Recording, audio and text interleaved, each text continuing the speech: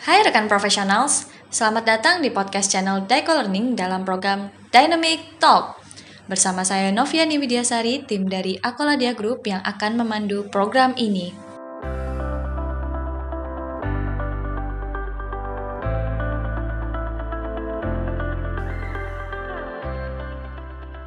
Rekan profesional, sudahkah rekan-rekan menerapkan ilmu project management di pekerjaan kita? Pada sesi Dynamic Talk ini, kita akan membahas topik menarik yaitu menerapkan ilmu project management. Pada kesempatan kali ini, Ibu Okta Verina selaku tim dari Akoladia Group akan berdiskusi langsung bersama dengan Bapak John Hendra Simbolon PMP. Selamat menikmati sesi Dynamic Talk berikut ini.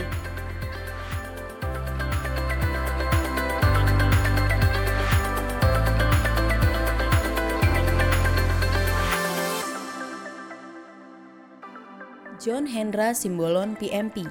John Hendra Simbolon PMP merupakan seorang praktisi project management yang sudah berkecimpung di dunia project management selama kurang lebih 15 tahun.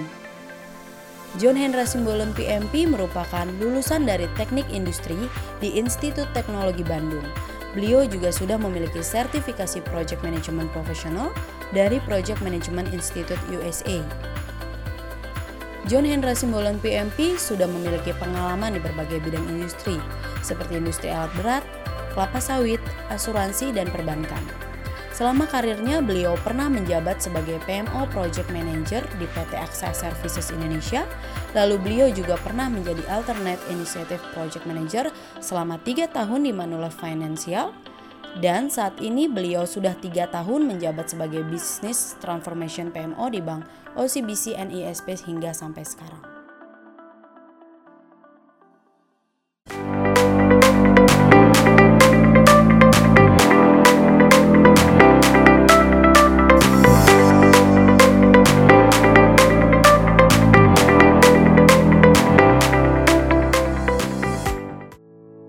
Nah, pada kesempatan ini, saya Okta Verina yang akan membawakan sesi pada hari ini dan saya ditemani oleh salah satu fasilitator dari Daiko Learning yang sudah certified PMP.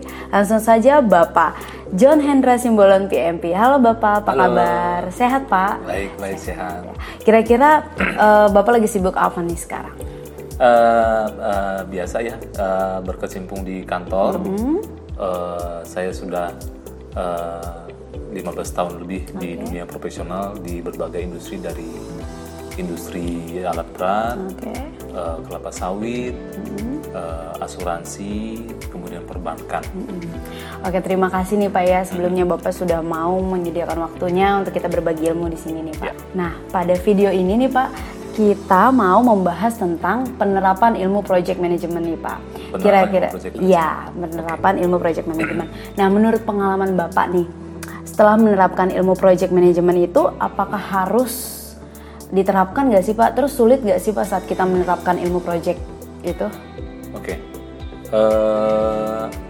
Menurut saya sih, buat saya pribadi, menerapkan ilmu project management dari PMI itu nggak sama sekali tidak sulit ya. Dalam arti begini, karena saya yang saya ambil itu adalah esensinya, substansinya. Substansi ini yang saya aplikasikan di dalam setiap kali saya menangani project. Jadi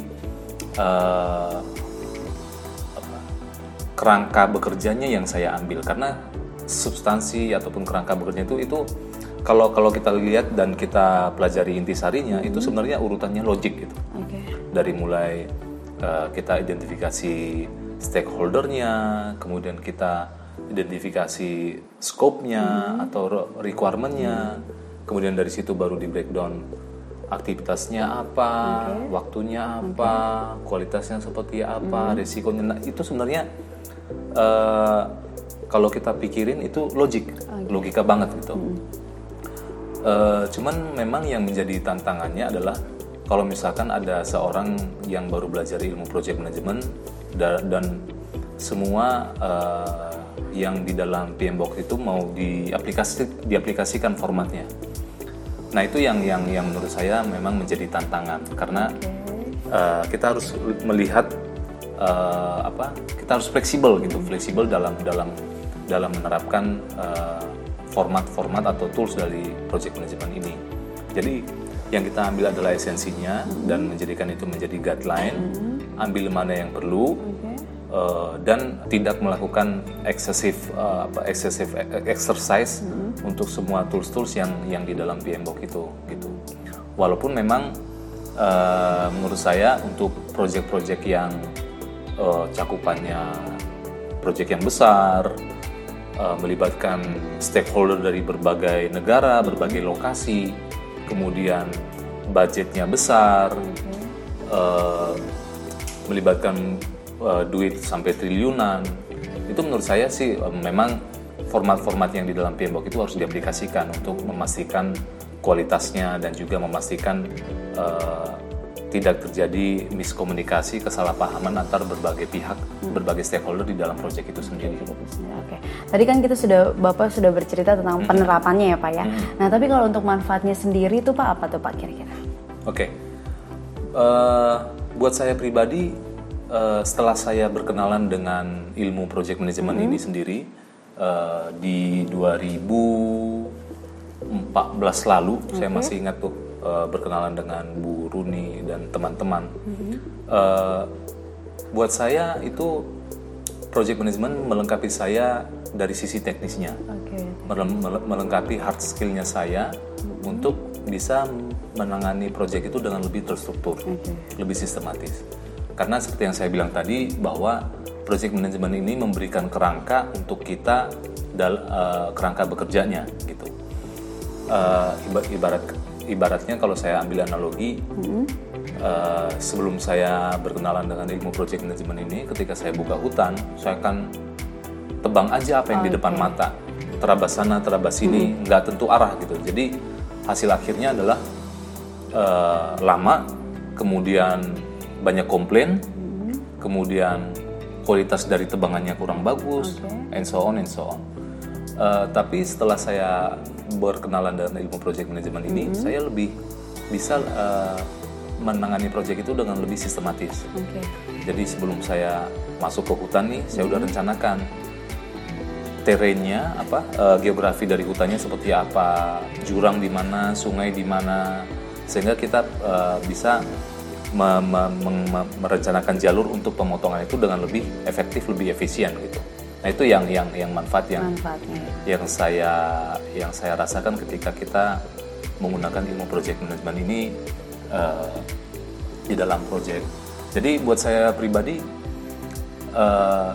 saya mengalami, setelah saya menggunakan ilmu project management ini, saya mengalami professional growth gitu. Setiap project yang saya tangani itu kualitasnya lebih baik, akurasinya juga lebih baik, dan juga setelah certified PMP ini, saya lebih memiliki kelebihan lah dibanding project manager lain yang tidak certified. Nah terus Pak, seberapa penting sih dukungan manajemen sendiri dalam menerapkan ilmu project management? Sangat penting ya, karena nggak ada gunanya manajemen itu melengkapi karyawannya dengan ilmu project management kalau tidak diberikan keleluasaan gitu untuk melakukan project itu sesuai dengan metodologi yang sudah diajarkan, kerangka yang sudah diajarkan. Apalagi kalau misalkan manajemennya tidak believe dengan ilmu project management, ya menurut saya eksekusi dari strategi-strategi di dalam perusahaan itu akan tidak terarah. Karena seperti yang kita tahu, strategi itu penting, tapi eksekusi itu jauh lebih penting.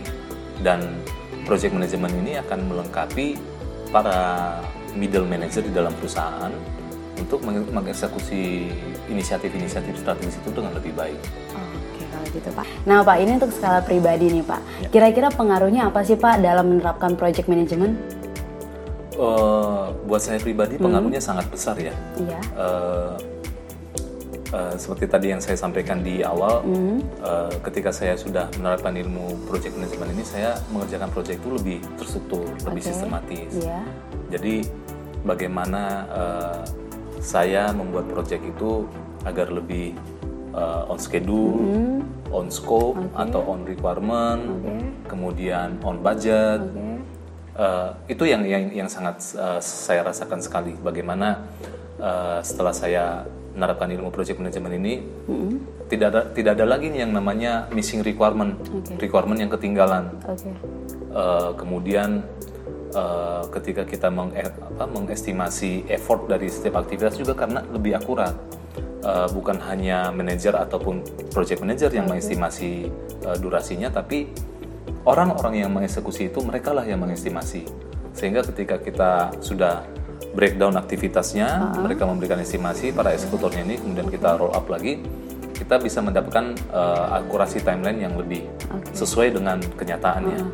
Sehingga ketika kita ada variasi pun mungkin plus minus 10% lah daripada yang kita sudah rencanakan dengan detail di awal. Jadi dan ilmu project management ini juga memberikan kerangka untuk kita memperhatikan aspek people-nya, sesuatu yang selama ini saya miss gitu, bahwa kita harus mengidentifikasi stakeholder-nya siapa aja, kemudian kita juga harus manage project sponsornya, karena dia mereka orang-orang yang memiliki interest dan power untuk say go or no go terhadap project ini. Jadi in summary, pada akhirnya ilmu project management ini buat saya, membantu saya untuk menyelesaikan project dengan lebih baik. Itu yang pertama. Dan yang kedua juga sangat besar pengaruhnya untuk pengembangan karir saya ke depannya. Oke Pak, berarti sangat berpengaruh ya Pak saat kita menerapkan project management itu Pak. Nah Pak, ini tadi sudah pertanyaan kita yang terakhir, nggak terasa waktunya sudah panjang. Dan sebenarnya kita masih punya pertanyaan selanjutnya, tapi mungkin nanti akan ada di sesi-sesi selanjutnya ya Pak ya. Ya, untuk rekan-rekan profesional juga terima kasih telah menyaksikan. Sampai jumpa di video Dynamic Talk selanjutnya dengan video-video yang lebih menarik pastinya. Bye-bye, sampai jumpa kembali. Thank you.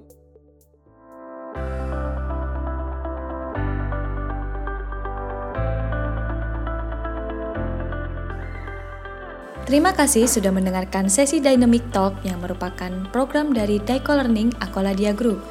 Daiko Learning Akoladia Group adalah salah satu registered education provider dari Project Management Institute USA. Daiko Learning menyediakan program-program training yang berkaitan dengan project management hingga persiapan sertifikasi keahlian Project Management Professional. Sampai jumpa di sesi Dynamic Talk selanjutnya. Salam professionals!